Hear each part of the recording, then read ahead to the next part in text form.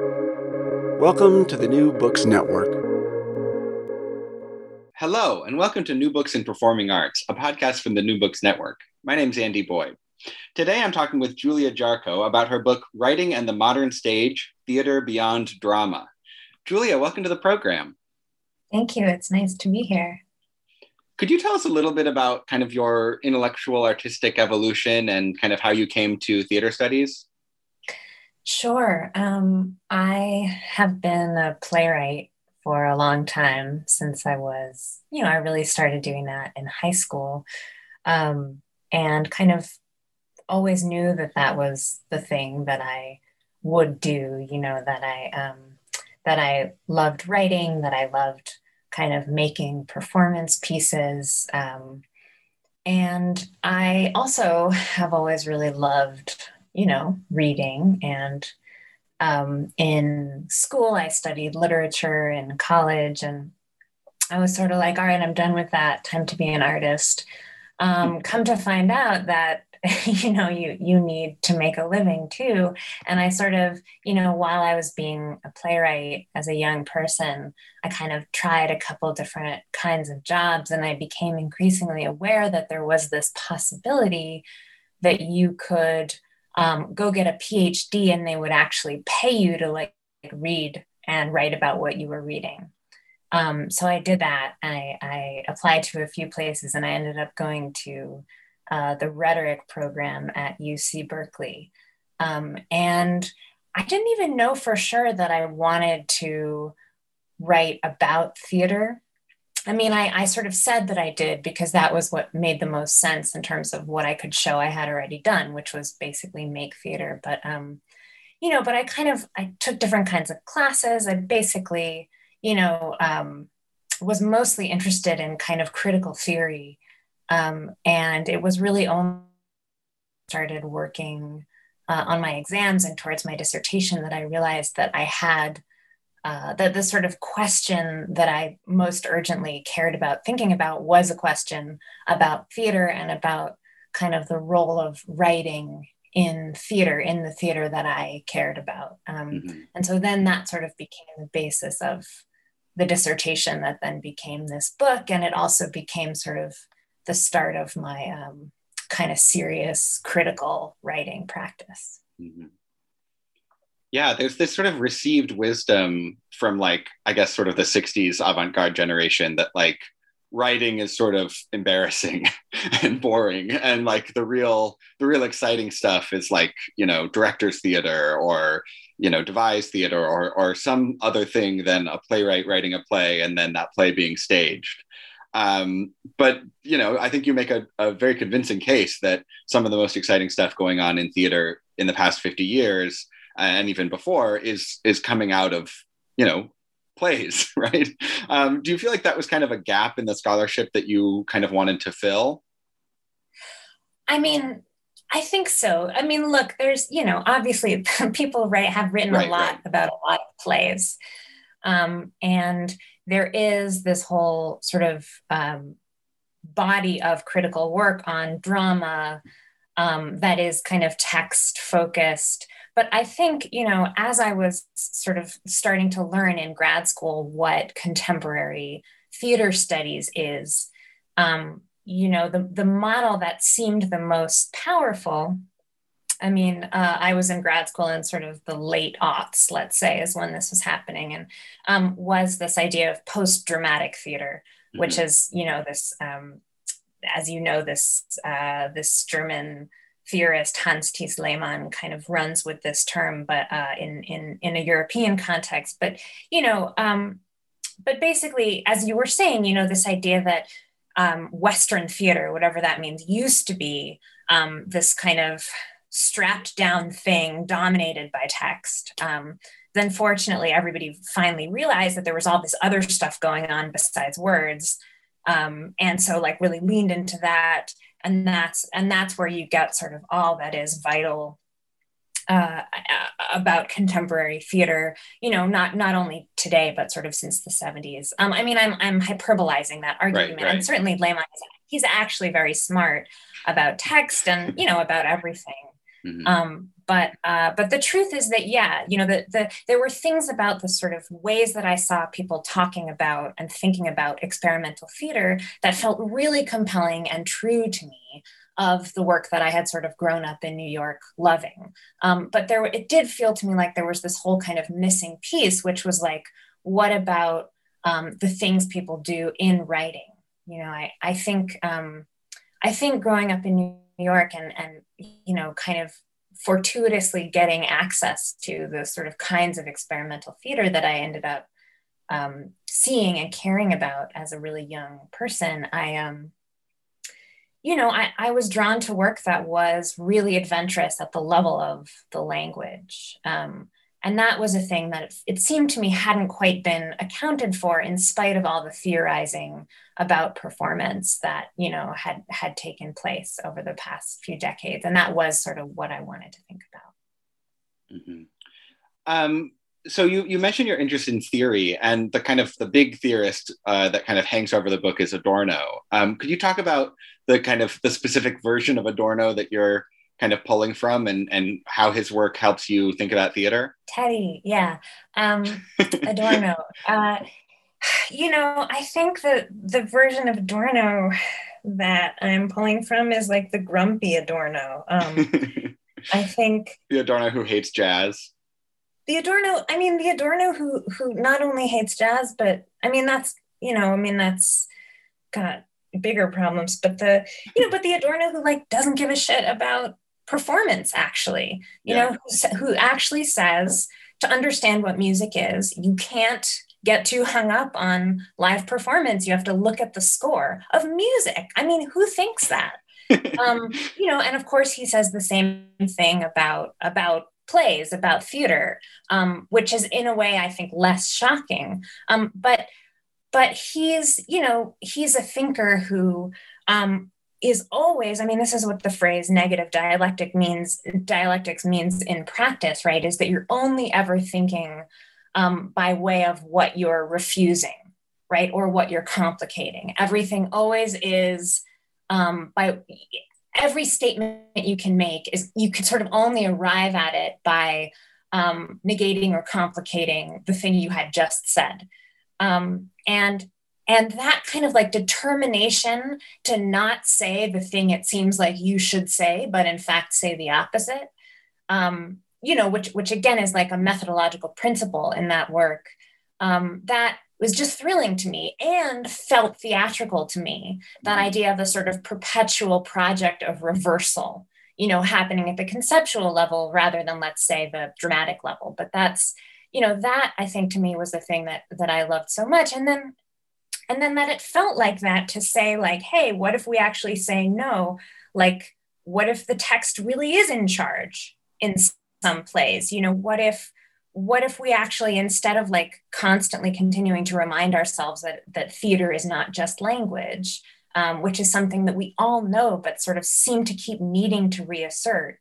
Like, what if we just sort of perversely were like, hey, what if it were? What if language really were able to dominate an entire four-dimensional, socially distributed, institutional situation? Like, that would be wild. Mm-hmm. So it's Adorno as a sort of like way into a counterintuitive way of thinking about theater that I think really excited me. I'd like to dive a little bit further into that. I've read, far less Adorno than you have, but this idea of kind of the negative and the sort of negative utopia too is something you write about, that like the idea that the true utopian gesture is just a sort of complete rejection of whatever currently exists, but without specifying anything about the content of what you're proposing. I don't understand why that would be desirable. Like, that seems like a very, intentionally confusing way to do politics, maybe. So what is exciting about that idea to you? And also, to bring it back to theater, how do you see that kind of utopian, sort of very pessimistic version maybe of utopia playing out in theater? Yeah, one answer to the question is you might have to have a certain kind of disposition in order to, get turned on by this version of utopia, because it's, it is a sort of, it withholds and it refuses, and it destroys. And I think, the question of whether this version of utopia can be good politics. I mean, no, I don't think it can. Like, I think politics is dependent on, you always have to have the sort of positive moment, even if it's provisional. You have to, this is something that one person who I think writes really helpfully about this actually is Lee Edelman, even though he's not kind of explicitly very much in dialogue with Adorno. But, I think Adorno's version of utopia is one that that negates and subtracts and refuses. And that's not a way you build a coalition. That's not a way that you build a society, or sort of offer a platform. So it's not a politics yet.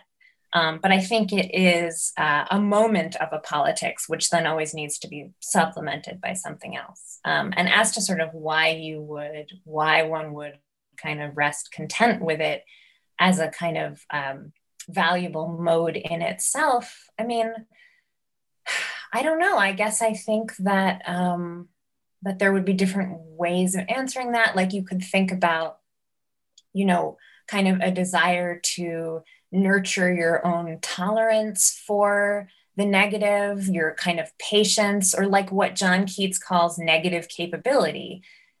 This idea that, it might behoove us actually to try to occupy an imaginative space that isn't filled with things that solicit and comfort us. So there's something like that, I think, in the appeal of this negative utopia. But frankly, I also think there's a kind of excitement for me in this idea of just like a really intense rigor, like a willingness and a desire to do away with anything the moment it seems false. Like that kind of ferocity seems to me like a pretty exciting use of cognitive power. And then the question about theater, I think one reason why I was excited to think about this kind of theory, Adorno's work in relation to theater, is that I think a thing that I love about theater is its susceptibility to, upset, to being completely redirected, to having what it has been in a moment fall apart in the next moment. That seems to me sort of constitutive of what theater is and why we go to it, the sense of a kind of radical possibility. I think we usually describe that as a positive possibility, like, look what can happen, look what can come together. But I think often we actually experience it, or I do, as a sort of potential for falling apart. And certainly in making theater, you're constantly aware of the potential for disaster, basically. Yeah. And so for me to sort of think in a true way about what it means to talk about a time-based art, this notion of a kind of perpetual disruption felt really applicable. Mm-hmm. This is a very big question, but this is a book that's engaged with very big questions. I feel like there's a kind of lack of consensus in contemporary theater studies about like what theatricality is. Like, there was the theatricality as presence thing, but it seems like that's kind of given way to theatricality is like disappearance or ephemerality, but you don't seem to really be on board with either of those. Do you have a sort of theory of what theatricality is, or relatedly what theater is?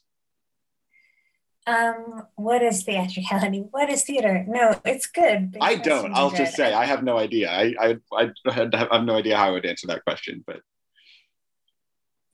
look, yeah, I wouldn't.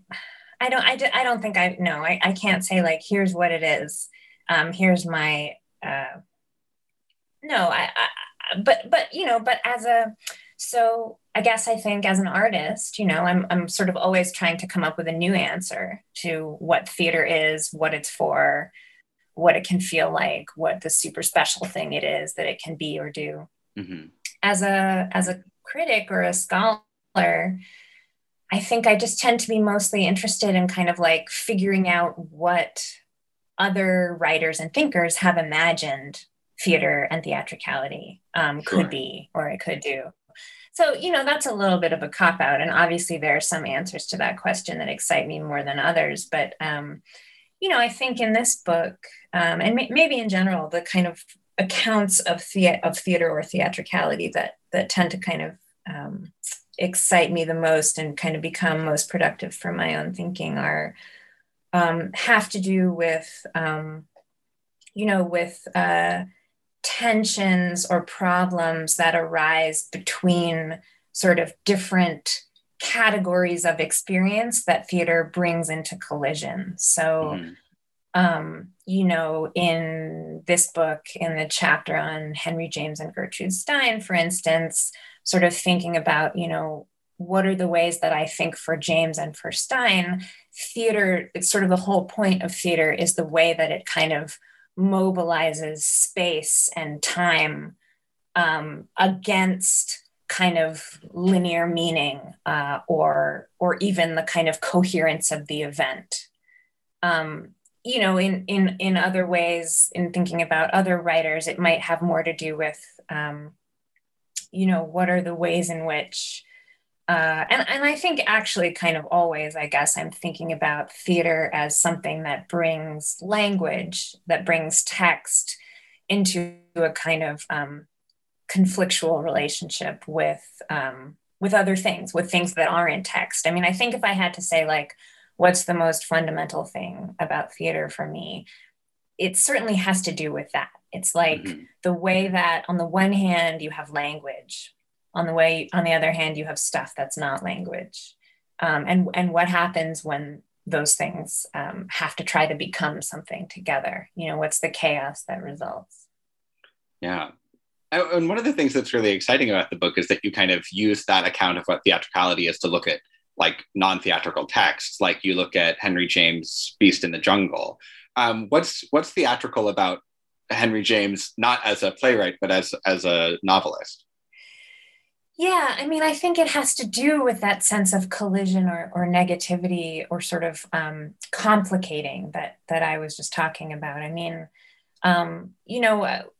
so for me, what is most thrilling about reading Henry James, and I guess especially, the later fiction of Henry James, and this is something that a lot of people have written about, particularly in relation to sort of queer theory, is the way that Henry James manages to construct sentences and also stories in which the sort of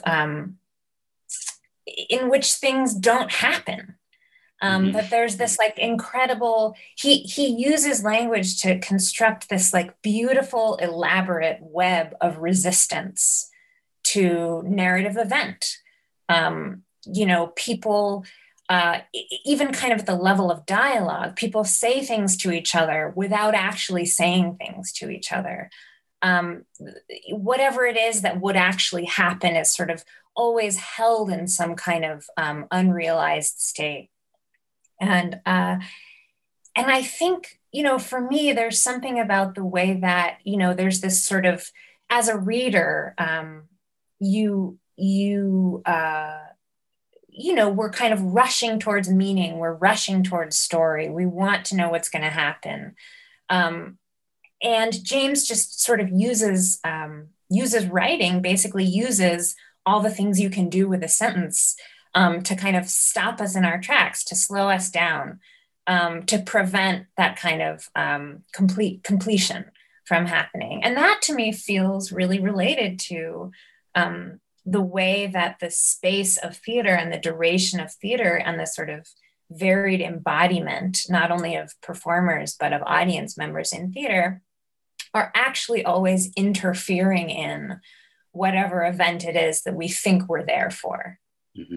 So for me, thinking about James's actual writing, like what is happening in those sentences, became a way to think about kind of like, first of all, what is happening when we watch something in a theater?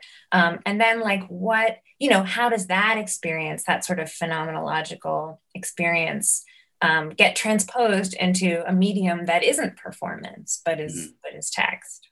Something that, because I'm also a playwright, and something that kind of bothers me about how people talk about playwriting is when they use the term storytelling interchangeably with the term playwriting, as if those were the exact same discipline.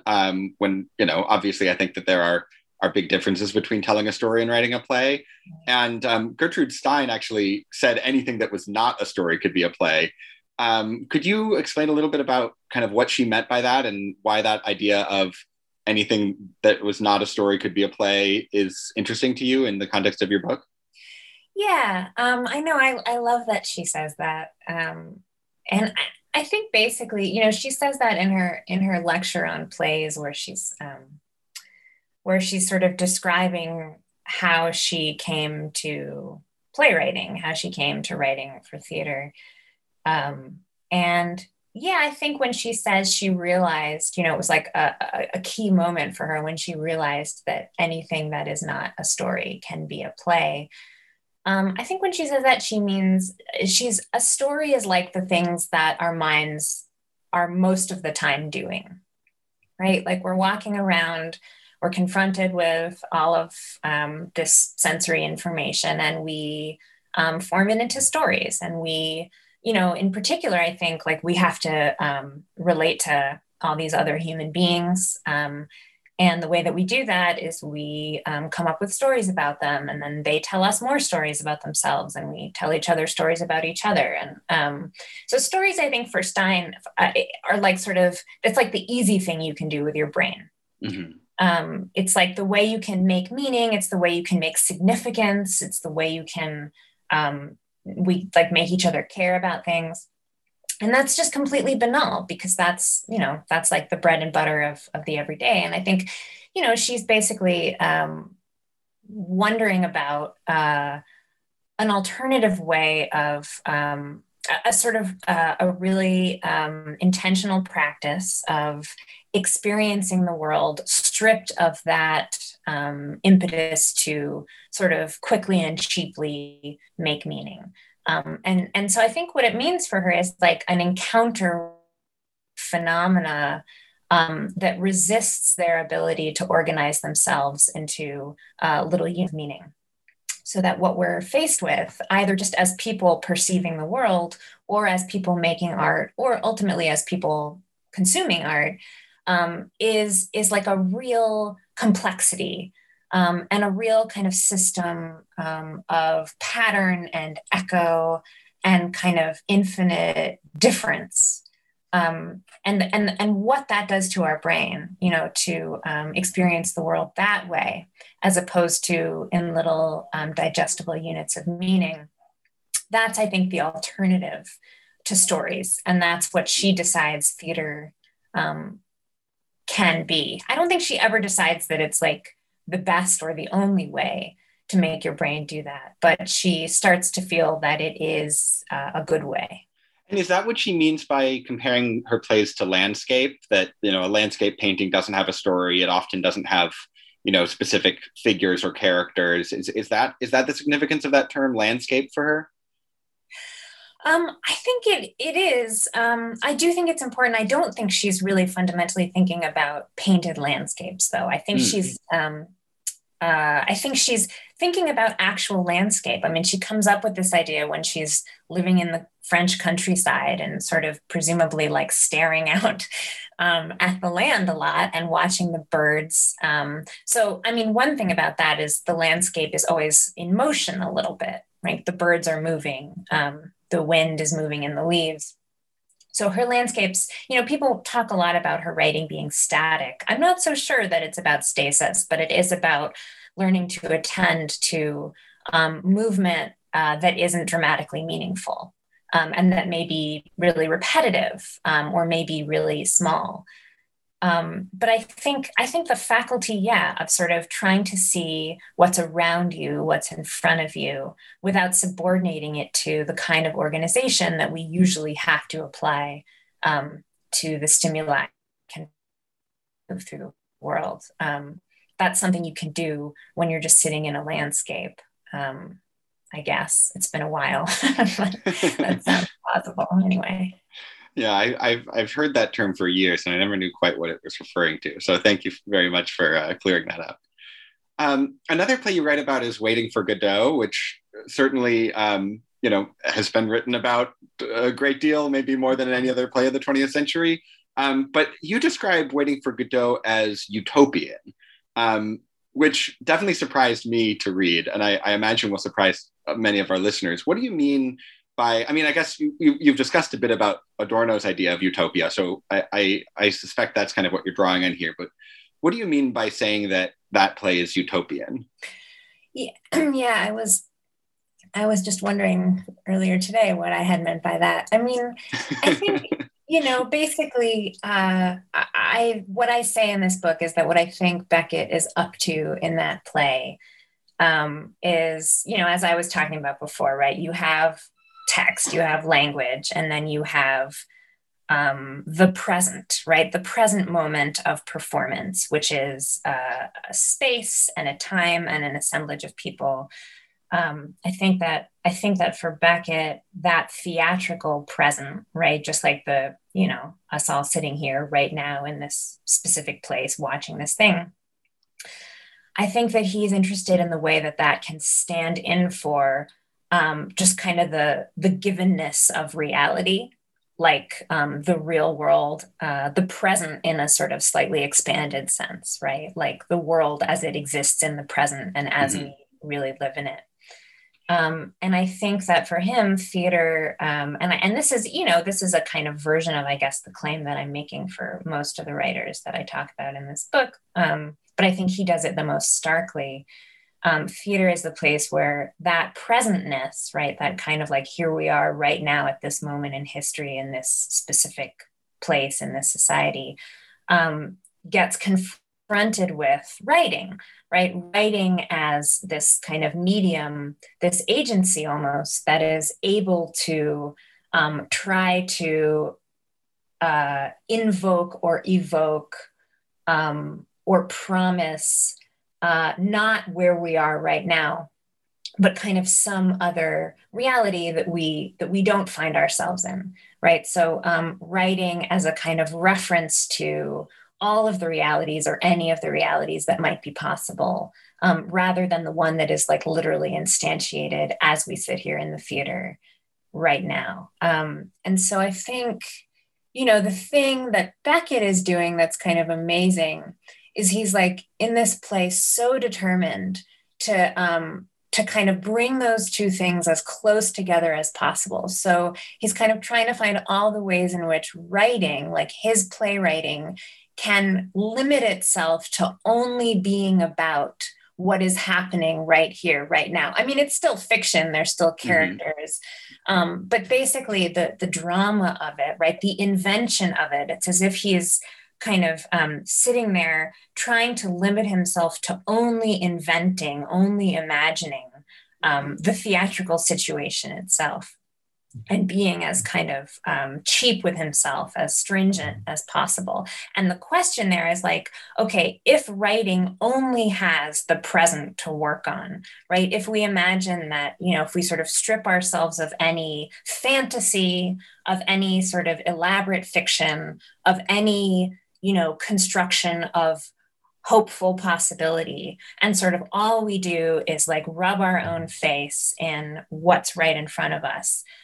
Is there a possibility that just by virtue of the fact that we are able to take that on in writing, that just that sort of, that revelation of our freedom to do that, will that be enough to make us ultimately feel something like hope, something like, a possibility that the thing that we can't have yet could happen later, could be possible, or could be sort of worth holding out some kind of desire for. I think that's what is happening in Waiting for Godot. It's like it's saying, you can't have it, you can't have it, you can't have it, until at some point the sort of exhilaration of that refusal turns into this strained sense that must be able to have it. And that's what I mean when I say that I think the play is utopian. Great, yeah. I feel like the hope in that play is like the most excruciating part. Like the couple of leaves that appear on the tree after the act break. It's like, no, there is change. Like if there's a little bit of change, then maybe there's a big change, possibly around the corner, and then it's unbearable for me. Yeah, it's really heartbreaking. Skipping forward a bit, you write a bit about, well, quite a bit about how contemporary theater groups have used kind of non-play text to make performances, especially in ways that kind of really make explicit the textiness, the like literariness, and even the like materiality of the books that they're drawing from. Like you read about Big Dance Theater, Elevator Repair Service, Nature Theater of Oklahoma.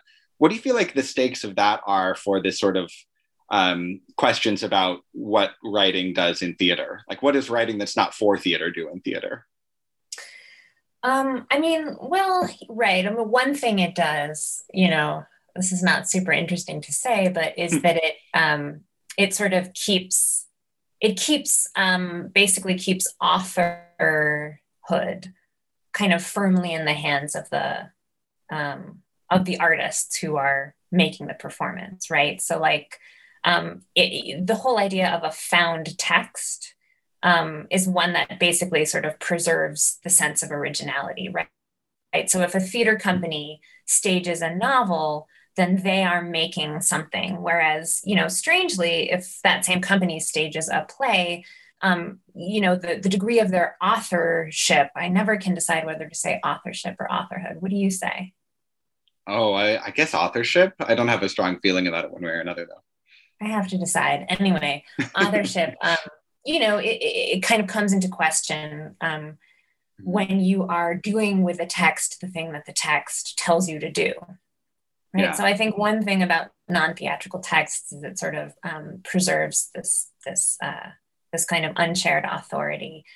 But that's kind of banal, maybe. I mean, I don't know that that is banal. That feels very interesting to me. The idea that, like, if in a production like Gats, where they read every single word of The Great Gatsby or perform every single word of The Great Gatsby, that in a way is like enshrining the theater company or the director or whoever as the author in a way that if they just did a play, it wouldn't. That seems like a very counterintuitive notion to me. And also sort of makes me wonder is that why it's called Gats rather than The Great Gatsby? Because it's saying we're not doing The Great Gatsby. We're reading every word of The Great Gatsby, but this is not The Great Gatsby. This is our thing, which is called Gats. Right. Yeah. I mean, I think, of course it is. And it's not like just a trick. I mean, they really are doing this incredible thing. They're doing this incredible kind of labor of endurance and, ingenuity. Mm-hmm. Because, of course, a novel is not written to be performed. And in order to keep it aloft in a performance space, you have to do all kinds of other things that, the truth is you have to do those things when you put on a play also. Mm-hmm. But there's a way that I think the other thing is that a play is a piece of writing that is designed to kind of, whatever, there's a million different kinds of plays, but I think fundamentally, the idea we have of what a play is that it's a piece of writing that is designed to kind of slip over the theatrical moment like a slipcover on a couch, right? Mm-hmm. It's like it settles right in, ideally.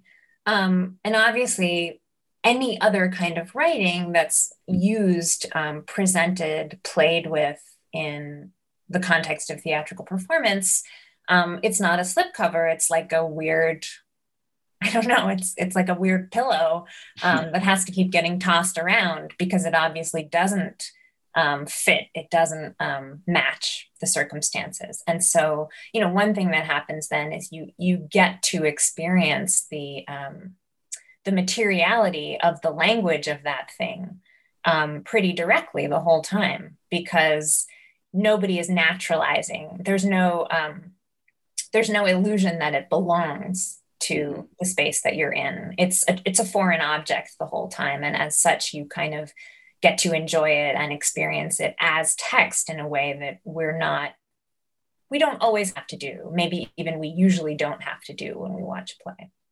Yeah.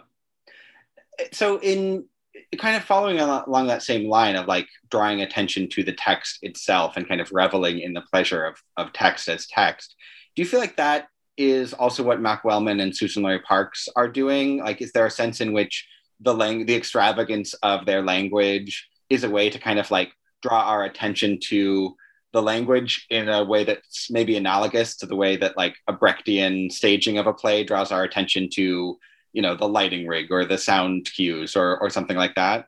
Is it sort of an alienation device in that way?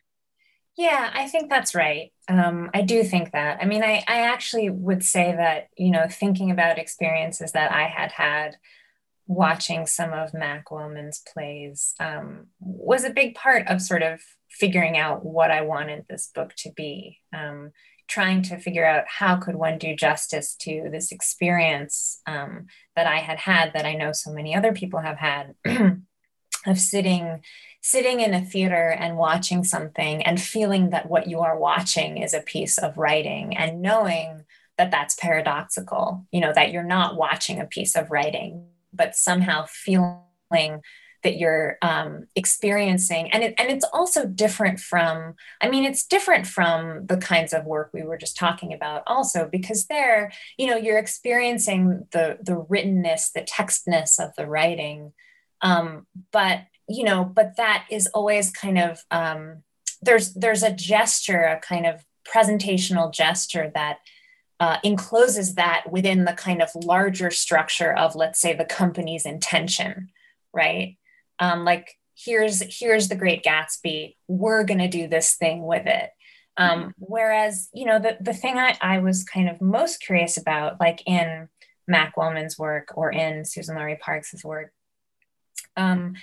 is the way that somehow, because it is a play, because the writing itself includes the gesture that says, put this on stage, do this, it's possible to also sustain a kind of fantasy, not only that you're experiencing writing, but that somehow the performance that you're experiencing is itself an effect of writing, like as if everything you're seeing has been written rather than staged, as if writing has sort of taken on this world building superpower. And that was kind of the effect that I wanted to be able to think about.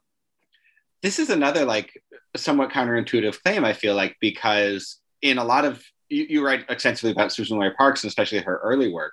And her early work is like famously very sparse in terms of any stage directions or suggestions about the set or costuming or anything like that. So how do you feel like that fits into this idea of, because I agree, I mean, I've seen productions of Death of the Last Black Man, and I feel like you do get the sense that it's all coming out of the language. And yet when you read that play, all that's there pretty much is the dialogue.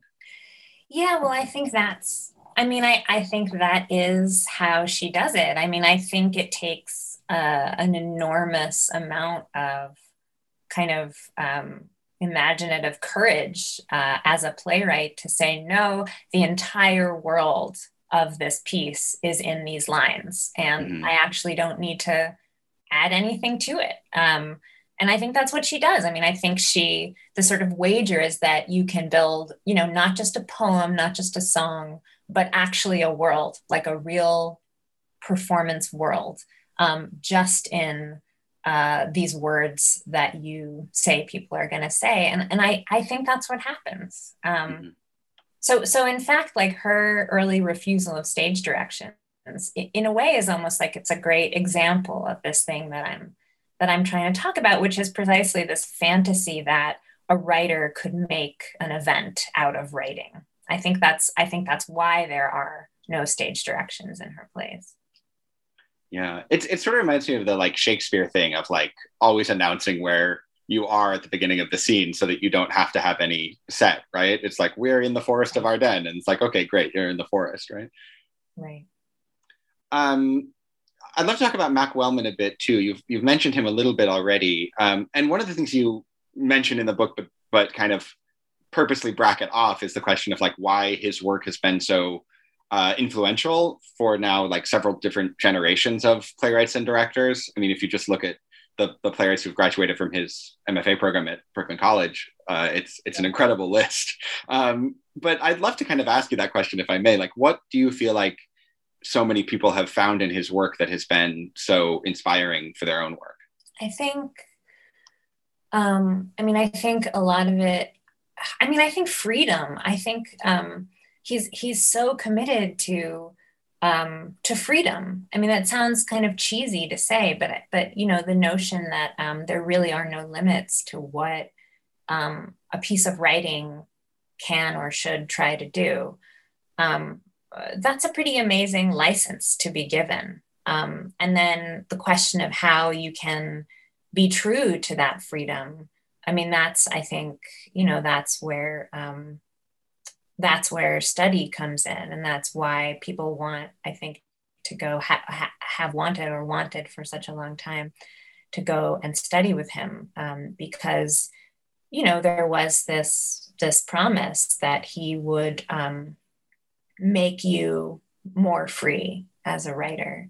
I think that's part of it, you know, the sense that that could be an absolute end in itself. And then I think too, there's a certain kind of devilishness. I think that in his work and in his teaching, in his plays, also in the other things he's written, you know, his essays, there's a real spirit of mischief.